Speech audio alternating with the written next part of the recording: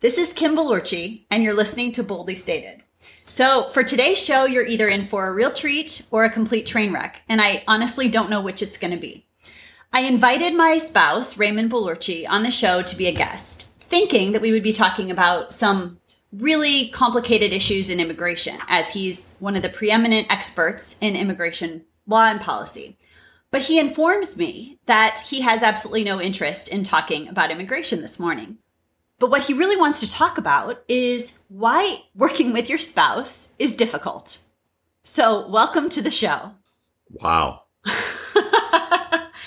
How's that for an intro? I think it's incredible. I mean, I'm throwing you a curveball. You just threw me a curveball. What? You don't think I'm difficult? I think you're very difficult to work with.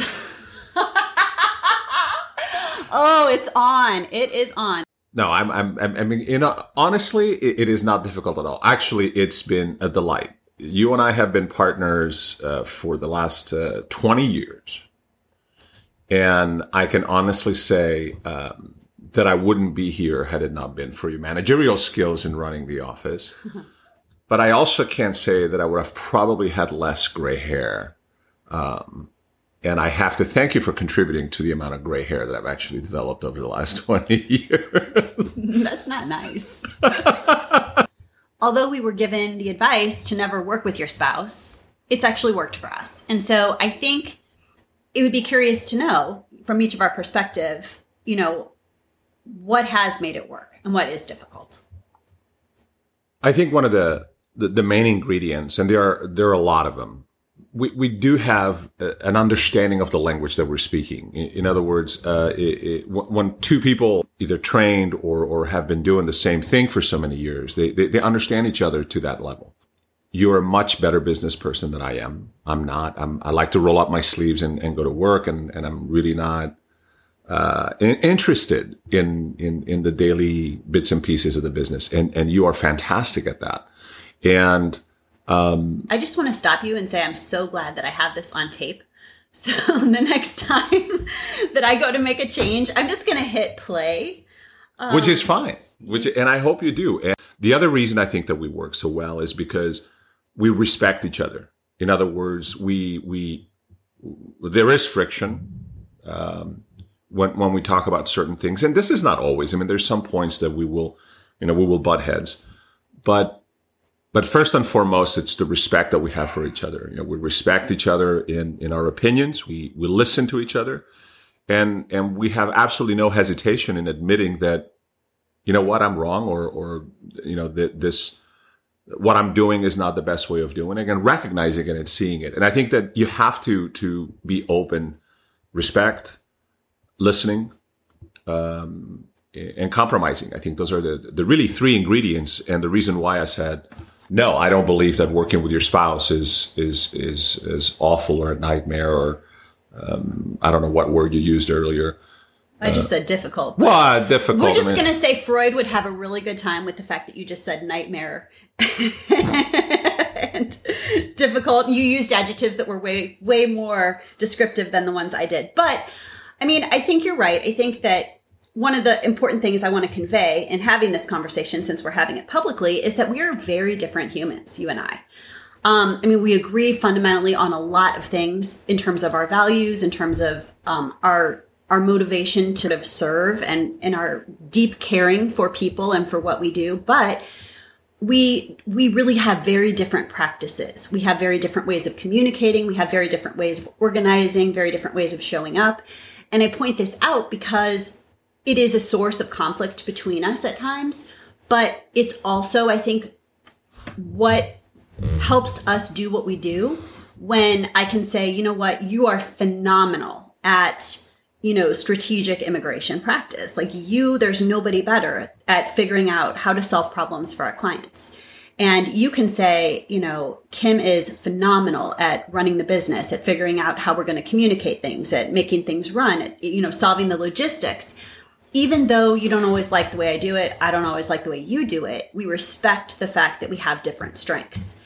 And I think this is the key to us being able to work together. But I also think this is the key to everybody being able to work together, right? Like this is the success that people will see or not see in a work environment. If you can't respect someone's differences in terms of their style, in terms of their communication, in terms of what they bring to the table, and you're looking at it as we have to do everything the same way, it becomes very, very difficult. At the same time, I agree. When I represent my clients or when I am at the office or 24/7, in fact, it's all about emotion. It's emotion kind of carries it because I take everything to heart, and that's probably why I'm so passionate, because everything goes to heart. Yeah. It's not a 9 to 5 and then it's Miller time. Rather, it's a constant living, breathing thing for me when I take my cases and I really immerse myself. Being on the ground, you are completely overtaken by that emotion. That emotion carries you and drives you, and that's where the passion is in what I do. You have passion. You have the same elements that I have, but the difference is that I'm on the ground and you're in the air. In other words, you have a bird's eye view. You actually can see the entire landscape. You can see the future. You can see the north and the south. Whereas I'm more tactical and I'm on the ground and I'm fighting on the ground and I see literally what's coming ahead of me, but I'm not going to be able to see what's over the hill. And I can't see what's in the distance, and I can't see, that there are other things that we need to do because we can be more efficient. We can continue being passionate. And oftentimes I get so consumed by that passion, or I get so driven within my passion. That's where we butt heads. Yeah. And I will say too, you say it's not difficult to work with me, which is a lie, but I think that All right, you caught me. Okay, but I'm going to be honest about what's difficult to work with you is you don't ever turn off. And so what you just described, that 24/7 immersion in your work, makes it difficult because when we work together and then you come home, sometimes there's no end to your day. So you're responding to texts and you're responding to emails and you're on your phone and we're trying to have dinner and separate. And so I think for people who work together, for spouses who work together, when it is challenging, I think what's challenging is, one, not bringing home the emotion of the day. And two, I know you're smiling. And two is, when you have one person who can turn it off and one person who can't, that can be difficult. I'm not going to lie about that. That's hard. The way I look at it is there are areas where you might not feel the way I feel, and maybe it's improper for me to even say so, but immigration, and particularly the immigration that we practice, which is really, defending foreign nationals in immigration court, assisting people from being able to be reunited and getting into the country, or other type of litigation that we do, is emotional. You're dealing with families. You're dealing with family separation. You're dealing with people that have been in this country and have built a life. Granted, they may have done so in violation of law and illegally. But when you have laws and regulations that are so devoid of humanity, that the injustice that you see is hard to strip from my mind or my heart at 5 p.m. Yeah. And really that's what it is. And as you know, our wins are fantastic, but they only last 60 seconds. Right. And it's really hard to look yourself in the mirror and say, wow, you did such a great job. And because, you now are able to see this family live on and be reunited, or rather, not be separated, and oftentimes even forced to lifelong or a lifetime of exile from the only life and family that they have had or known, just because of a technicality or a rule. It is emotional. You cannot help but putting yourselves in the shoes of a client. And that's the number one rule that we've always been taught as professionals, is that you have to be dispassionate. You have to, dispassionate in the sense that you have to look at it from the outside in. It's hard for me. I think it's a mixture of my personality. And at the end of the day, I always looked at it, I'm doing what I do because it's a calling. You've talked a lot about the emotion in the work that you do. And I think that there are some people who probably experience that level of investment in their work, but I don't think that's true of all lawyers or all professionals. So I want to say, I think that your compassion and your empathy and your investment in your work is unique to you. And I think it's one of the things that makes you so good at your work, even if it impacts your entire life in some ways.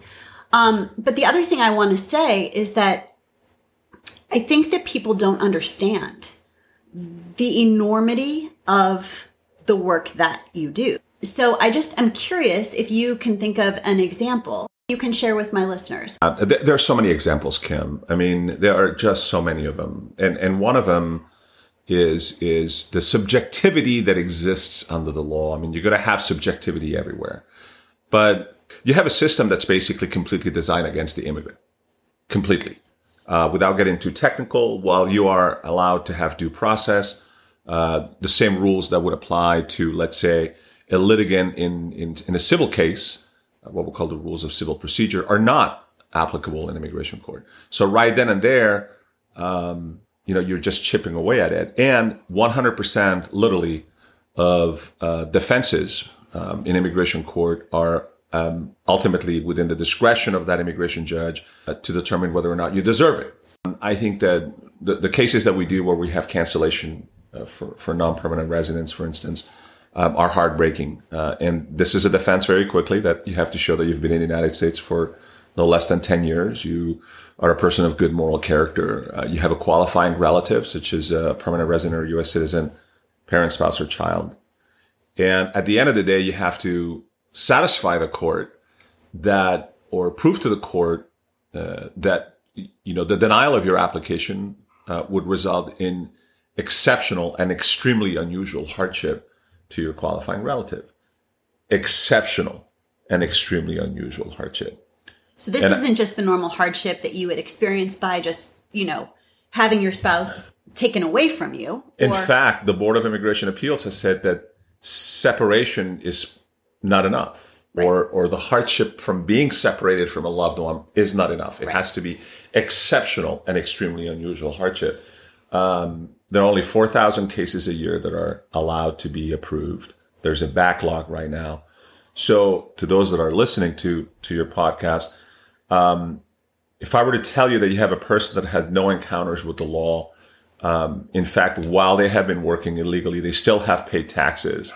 And they have children that are 9, 13, 15, and 17. One of them ready, willing, and able to go to medical school, bought a home, and have been nothing more and less than a devout parent, will generally not be approved. So as a parent, it's grotesque for me to have somebody tell me, well, your spouse, even though she's here illegally, can provide for the children, and the children are healthy and they're well. I think that let's compare it. In family court, when the judge makes a decision as to what custody or visitation to be set up, the standard is the best interest of the child.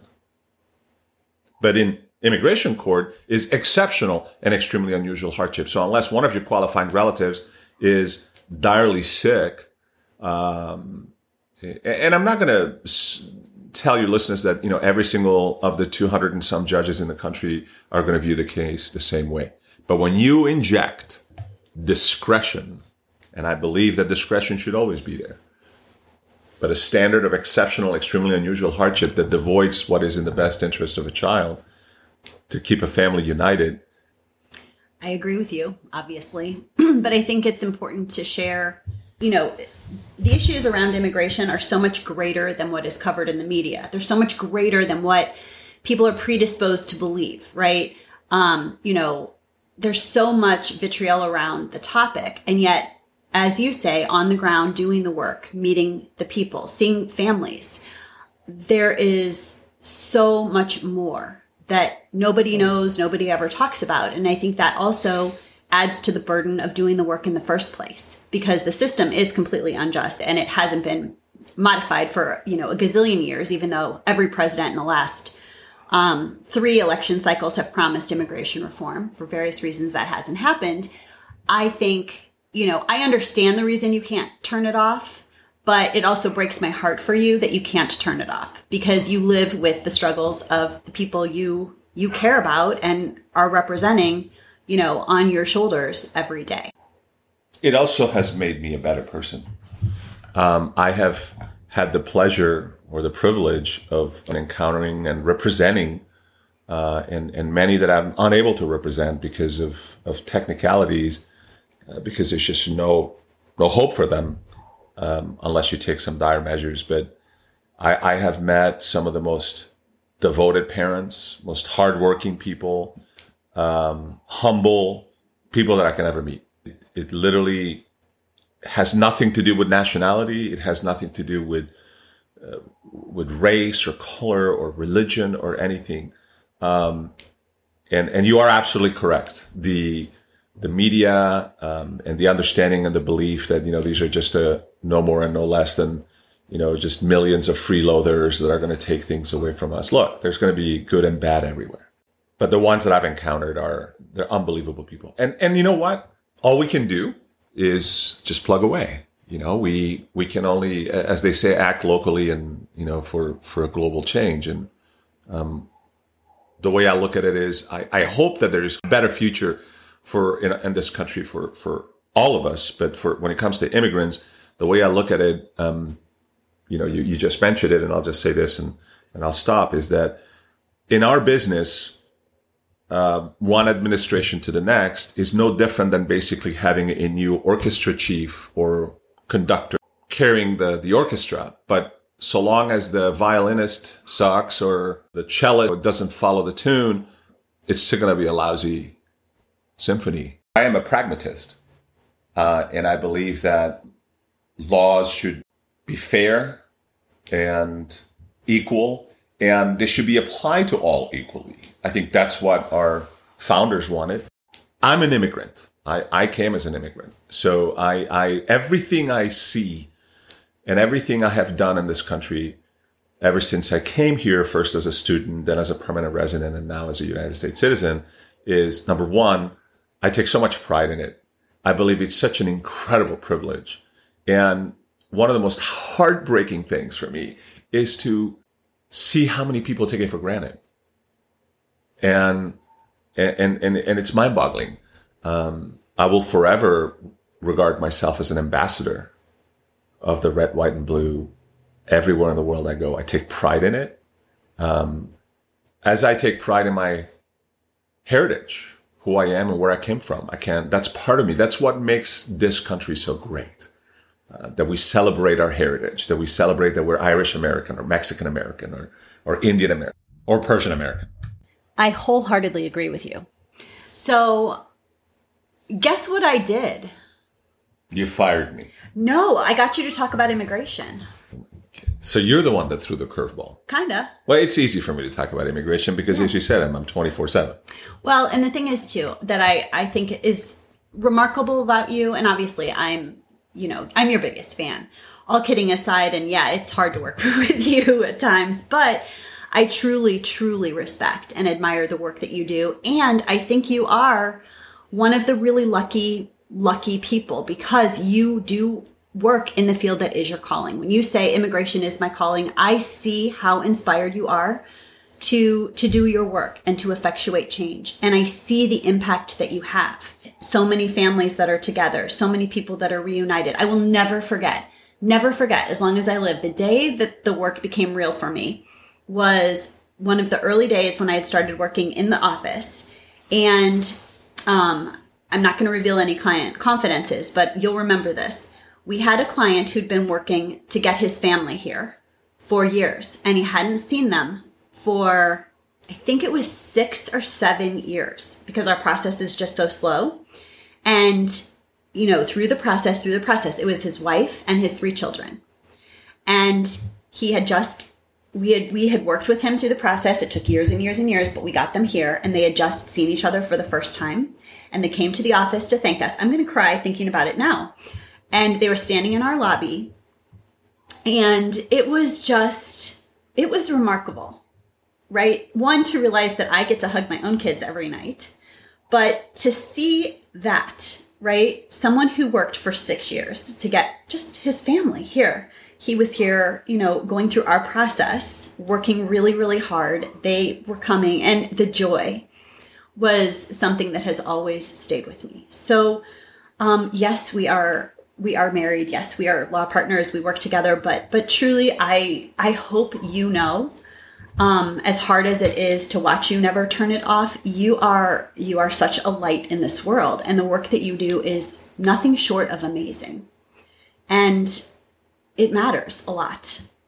Well, thank you, Kim. So you can go ahead and be mad at me for my policies. I'm going to continue doing what I do because it's what I do. But I also know that you'll continue doing what you do in the brilliant way that you do it. And I, in turn, have to thank you for allowing me to break some of those policies over and over. And I don't allow you to do anything. You just fucking do it. Let's be honest.